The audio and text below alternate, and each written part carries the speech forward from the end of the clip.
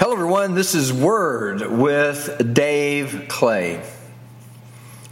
So if somebody comes up and says, I've got a piece of advice for you that's going to extend the longevity, the length of your life, and with that, not only will you live longer, have a higher probability of living longer, but the quality of your life would be very, very much improved.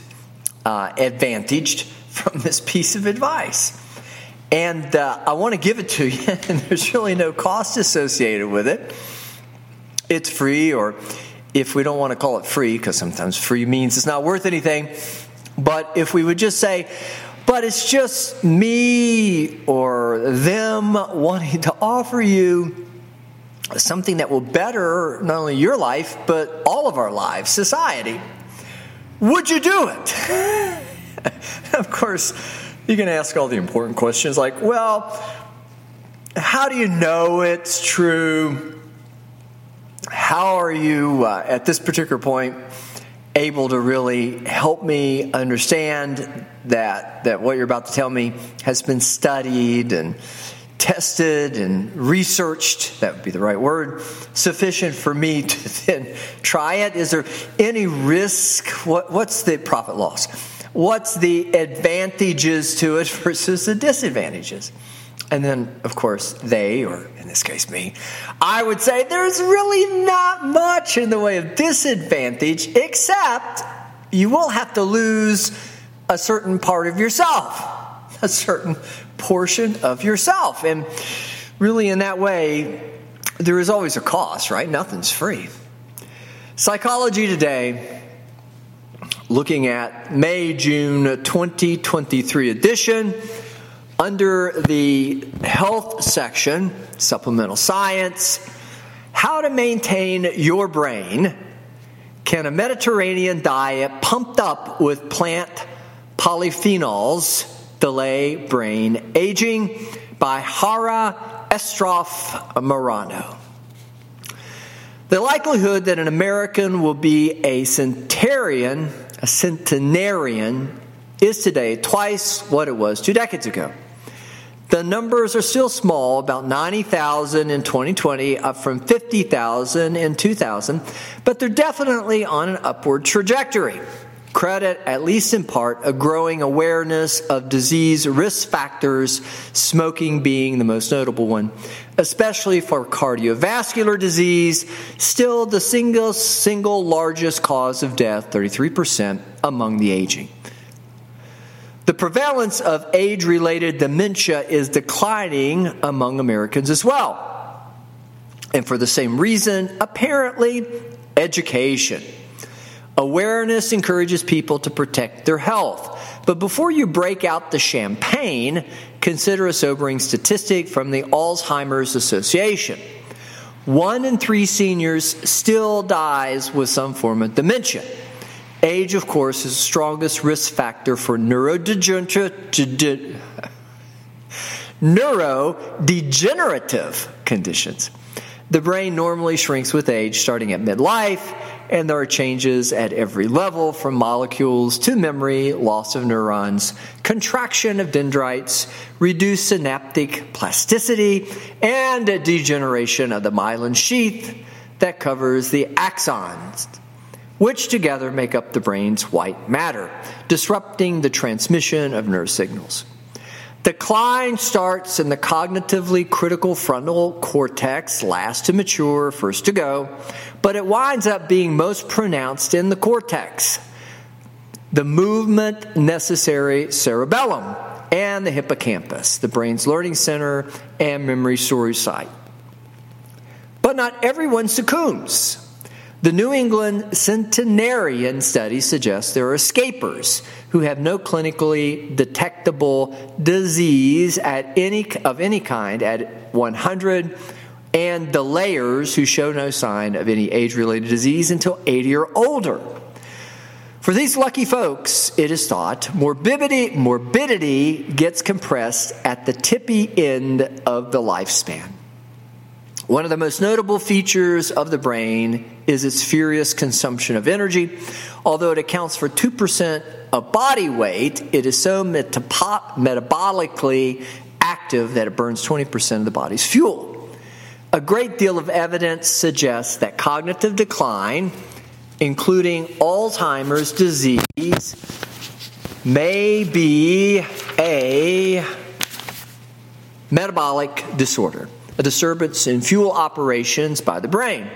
This process loses efficiency with age and is inherently influenced by what we eat. The very earliest changes caused by Alzheimer's disease are those affecting glucose, the brain's primary fuel, researchers find. The raging metabolic furnace of the brain spews out highly unstable free radicals of oxygen that damage the machinery of cells and their protective membranes, the cumulative effects of which show up as slowing of functions and memory problems. A vigorous antioxidant defense is an essential way of buttressing the brain against neurodegeneration. This likely explains why studies link the Mediterranean diet to longevity in general and to protection against dementia specifically. Low rates of brain atrophy, reduced rates of Alzheimer's disease, and improved cognitive function. Compared to the standard Western diet, the Mediterranean diet features less meat, especially less red and processed meat, in favor of fish, fewer simple carbohydrates, greater amounts of unsaturated fats, notably olive oil, and significantly more plant-based foods, not just fruits and vegetables, but whole grains and nuts. The shift to plant-based foods ensures that a steady supply of agents is available to disarm free radicals, stimulate the removal of any damaged biomolecules before they gum up cellular operations, and maintain brain function. Fruits and vegetables are naturally rich in substances that act as antioxidants, notably polyphenols. Thousands of them are produced in plants to limit the damage done by adverse environmental conditions, from poor soil and drought to excess sun and infestation by bugs. Consumed by humans, plant-based polyphenols can cross the blood-brain barrier, reduce oxidative stress, and ameliorate inflammation. They can also decrease cerebral blood flow, induce neurogenesis and plasticity in the hippocampus, and maintain the integrity of the white matter. Good as the Mediterranean diet is, could its effects be even further amplified? A team of researchers from Harvard, the University of Leipzig in Germany, and Ben Gurion University, led by Israel's Iris Shai, has tweaked the standard Mediterranean diet by nearly tripling the amount of polyphenols it supplies, creating the green Mediterranean diet. In a study of 284 people, all with abdominal obesity, the team randomly assigned participants to follow either healthy dietary guidelines, the standard med diet, or the green med version for 18 months.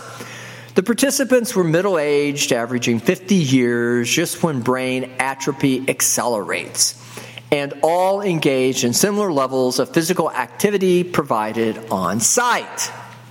The researchers found that the green med diet significantly attenuated brain atrophy, specifically hippocampal loss, as measured by MRI.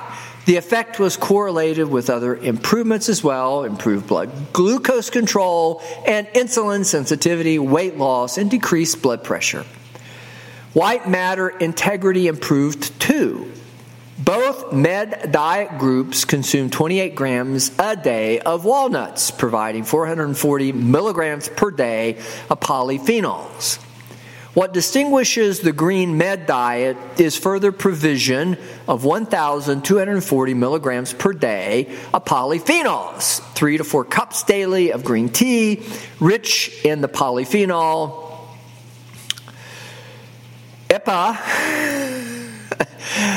gallocatrin gallate, and 100 grams of duckweed, which is much simpler to say. An aquatic plant traditionally consumed as a vegetable in Southeast Asia. It grows all over the world in still waters, and ducks and geese normally feed on it. It contains not only 200 polyphenols, among them camphorol, quercetin, and catechin, but unusual for a plant, complete protein with all 9 essential amino acids. It's also rich in fiber, B vitamins, and minerals.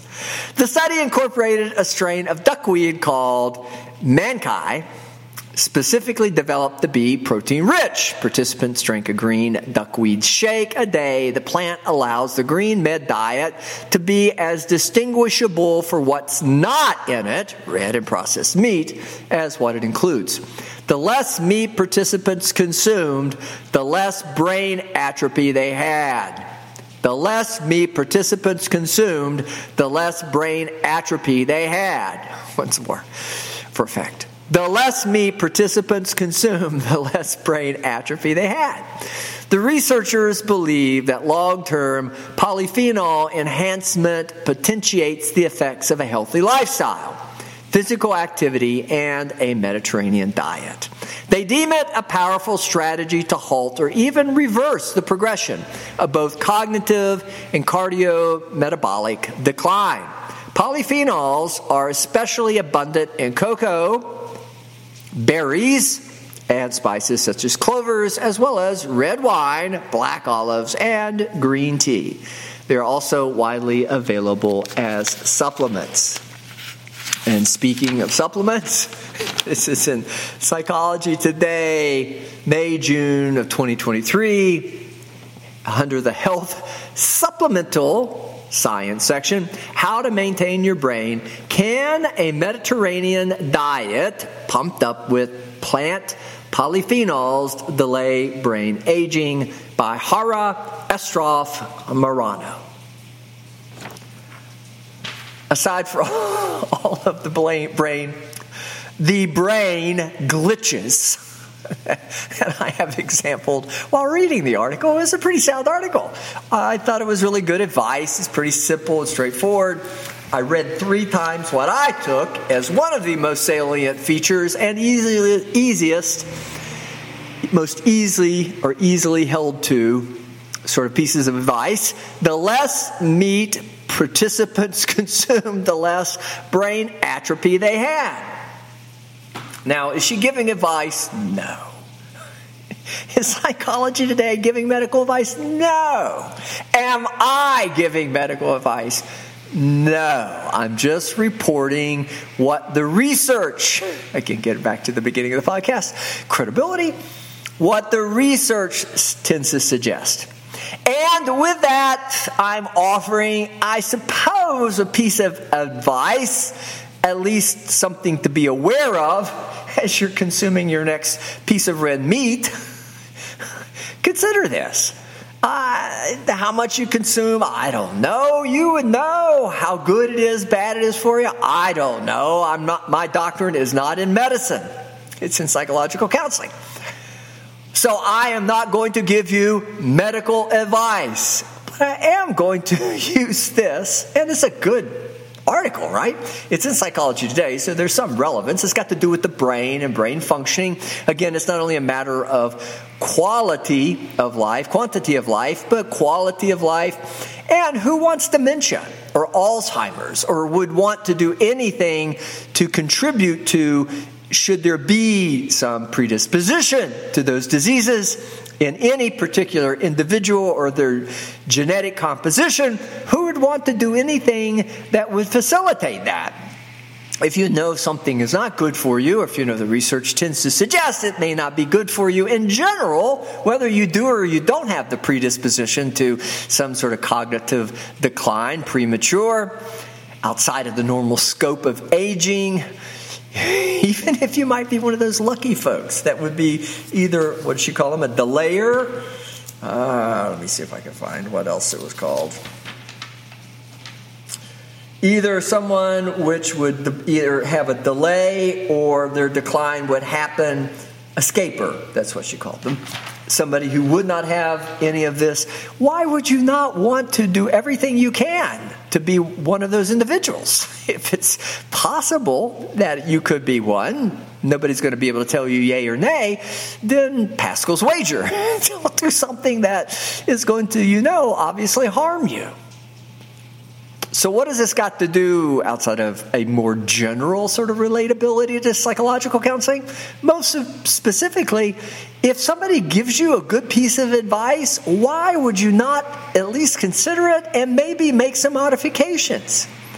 That is the struggle with psychological counseling, whether it's talking about brain, biology, more the organic or the physiology, or whether it's just the more construct-oriented sorts of things of psychology, such as identity. Why would you not consider making modifications? But that is the struggle. Once it becomes part of who you are, once you form habits, what are they called now? What were once habits are now vices? You can't change them. It's hard to make those changes. Why? I would presume specifically, directly, because it is part of your identity. It's part of who you've become. You're a meat eater, and you're probably not going to go without meat. You're a smoker, and you probably are not going to go without a cigarette. Or you're a vapor, or you're whatever. And though all of those we know are not good for your health, I don't know about the vaping, but the other, the smoking, and now the red meat, if you know it's going to make you better, why would you not at least consider making some modifications? Because it's part of who you are. And that is the cost. To make a change, you have to give up something of who you are. Is it going to kill you? I don't know. It could. If you drive fast, it's who you are. If you're always in a hurry, that's who you are. If that's your personality or your horoscope sign, star sign, whatever you would believe, then yeah, maybe you're going to give that up, but maybe you're not. And maybe then you're going to kind of justify that as, well, that's my horoscope. I'm an Aries. And by the way, I am. I could justify a lot of impetuous, poor decisions.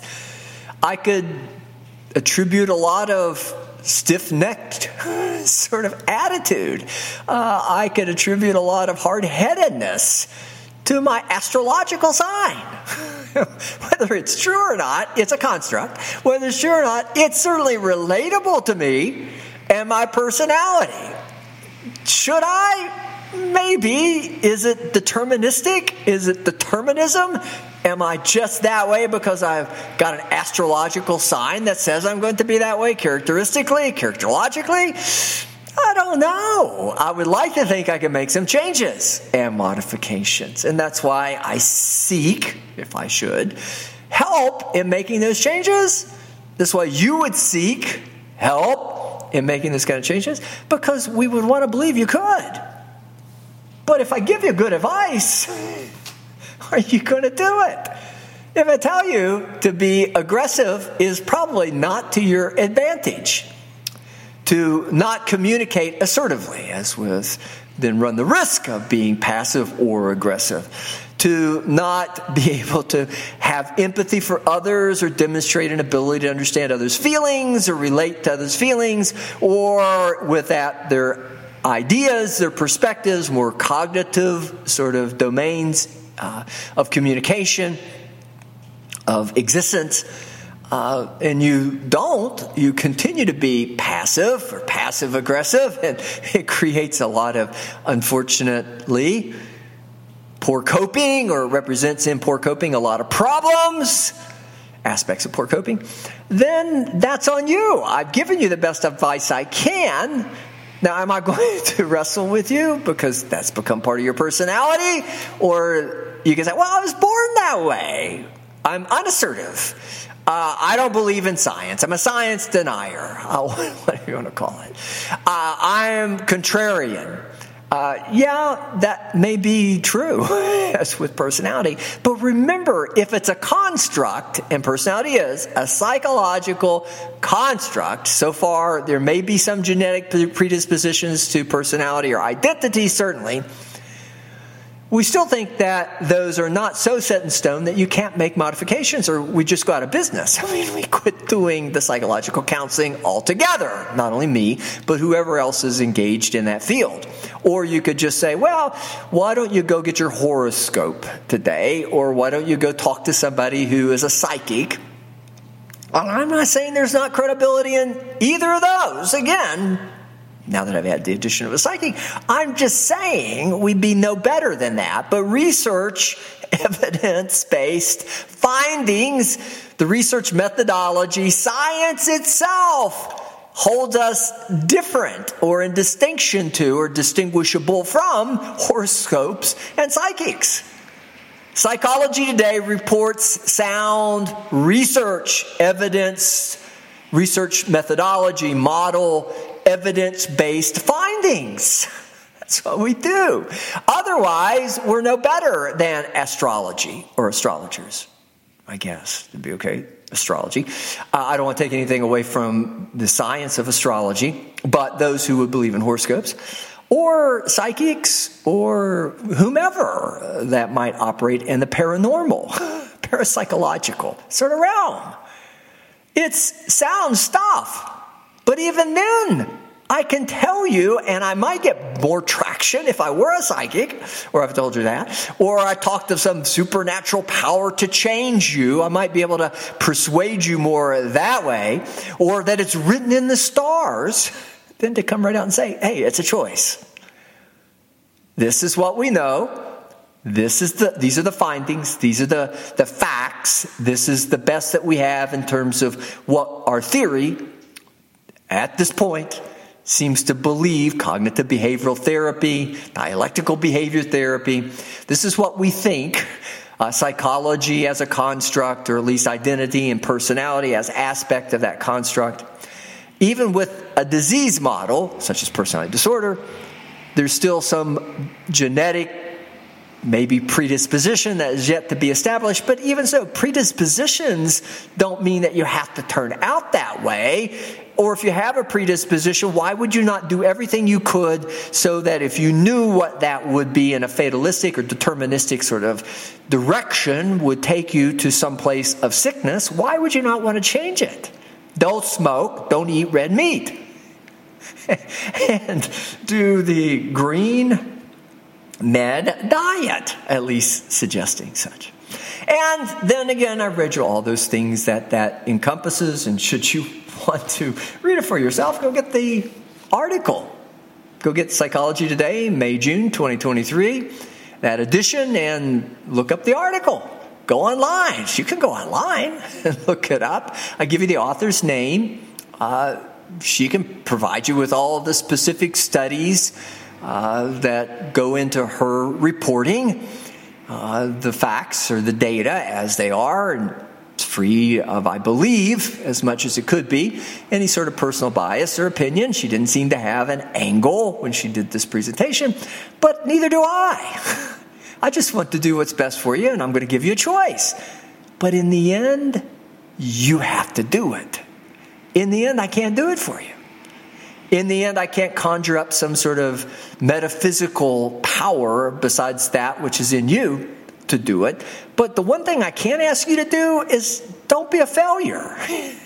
And I'm going to shift this gear, and then we'll finish the podcast for today.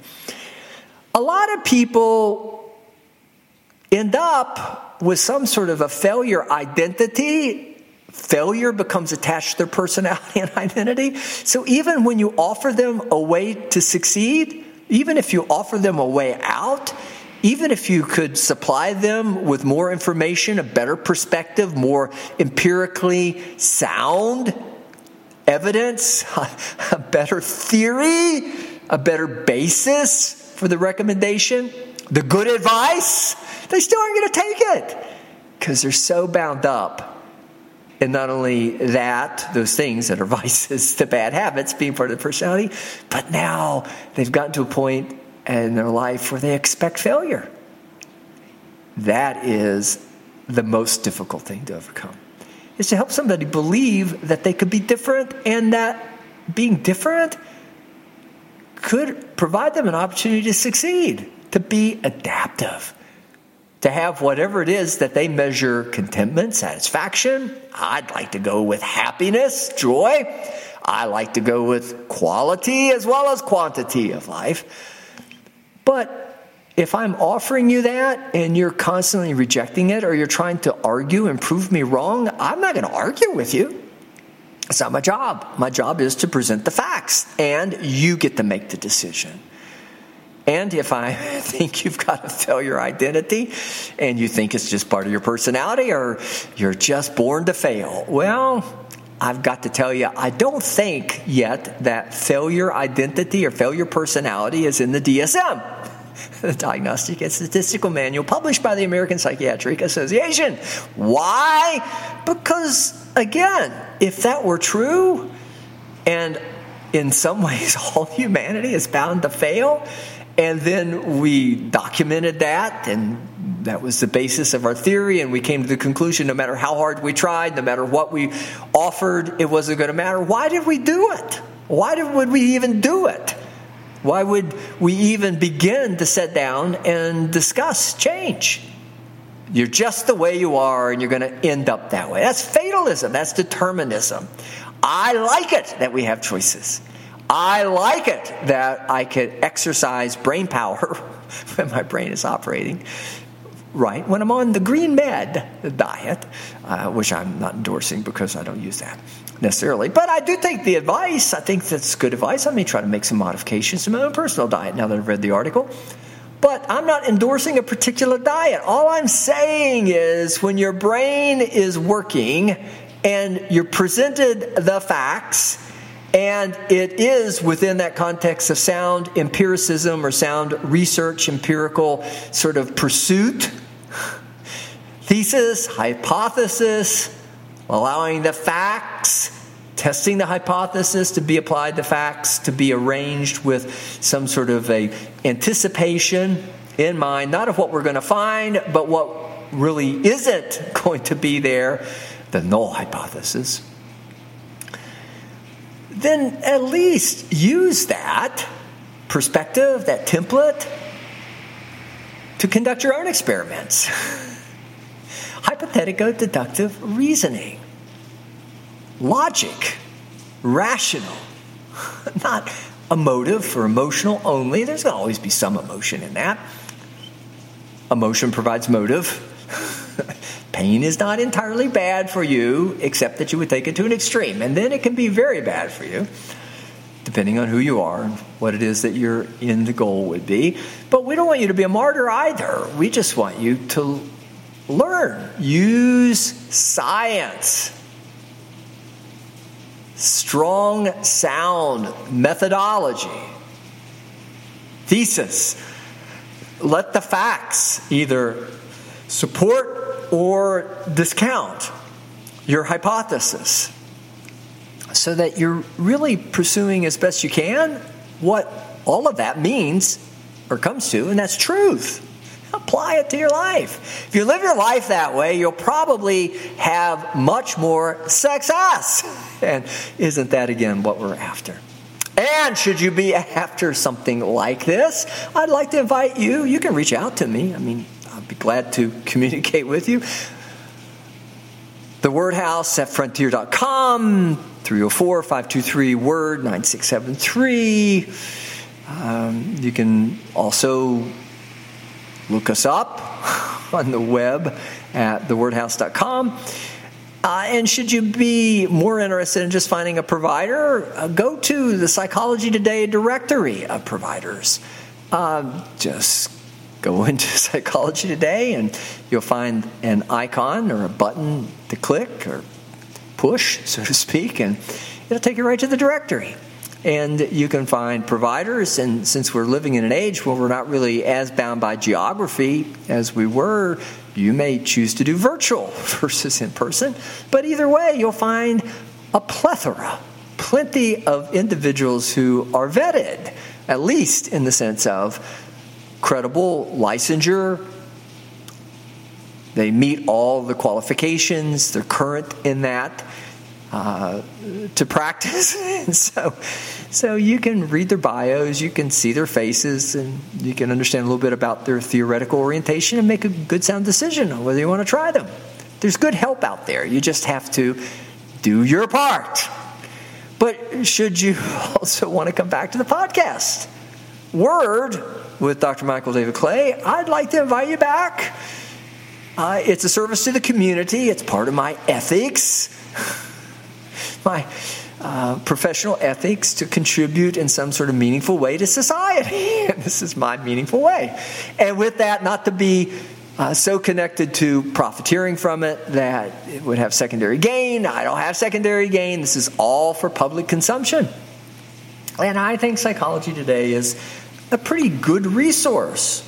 Is it maybe like a lot of the journals that you would find?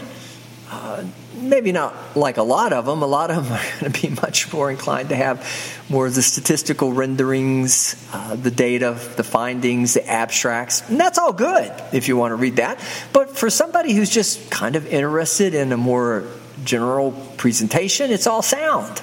But it's easy to listen to, and it's easy to understand, and it's easy for me to communicate, except when I get those really difficult medical words.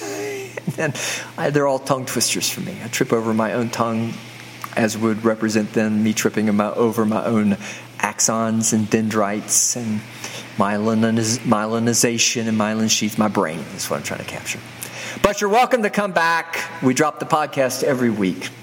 In the meantime, I want to wish you not only good mind health, but I'd like to wish you good health. And with that, I want to say sincerely, thanks for joining us today on Word with Dave Clay.